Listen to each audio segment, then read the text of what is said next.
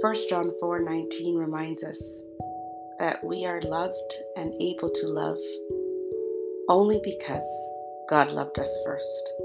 We love because He loved us first. That's what the scripture says. Let that sink in. We love because He first loved us. We don't even know what love is apart from God. We don't know how to give it. We don't know how to receive it. We don't know how to define it, except in the context of God. God is love. God loved us first. God first loves us above, before, and more than anyone that we know. God loves us. He's our first love, or He should be, but He is our first love in that He showed it to us first. He sent His Son. He created us so that He could have relationship with us. Everything about God and His love is first, is stronger. Today, in this calendar year, we are at Ash Wednesday, the season of Lent. What is that season? It's the season where we consciously remember that God loved us first, where we take the time to contemplate and to think on His journey of love, His walk of love towards the cross.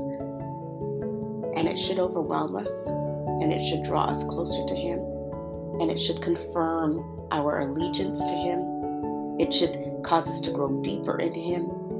I pray that this Lent season you will remember that truth.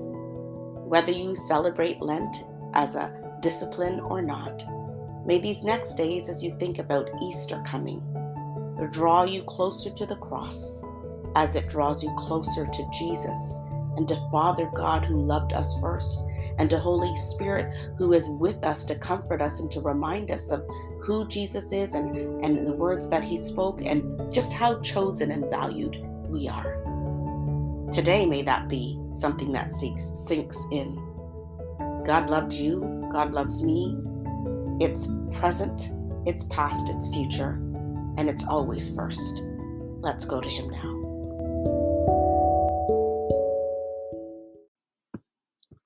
Let us pray. Dear Heavenly Father, dear Jesus, our Savior, dear Holy Spirit, our comfort and our guide.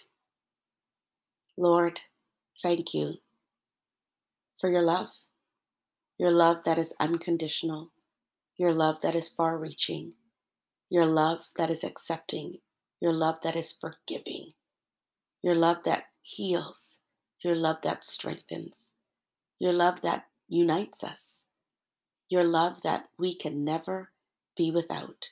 We can't escape it. We can't outrun it. We can't hide from it. Thank you for your love that is first. You loved us first. You will love us in the past. You will love us in the present. You will love us in the future because you are love. Thank you for your love, God. We need your love. We need to know we're loved. We need to walk in your love.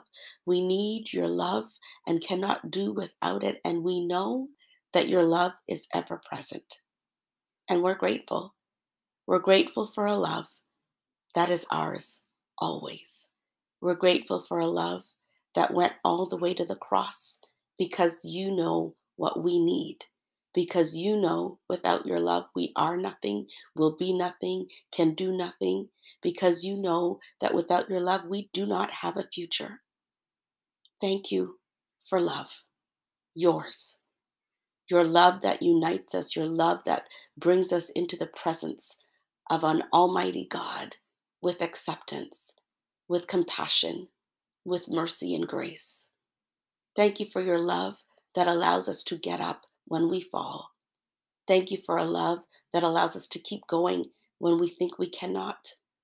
Thank you for a love that does everything that we cannot do and everything that we need. So today, we just say thank you for your love, because that love answers prayer. That love opens doors.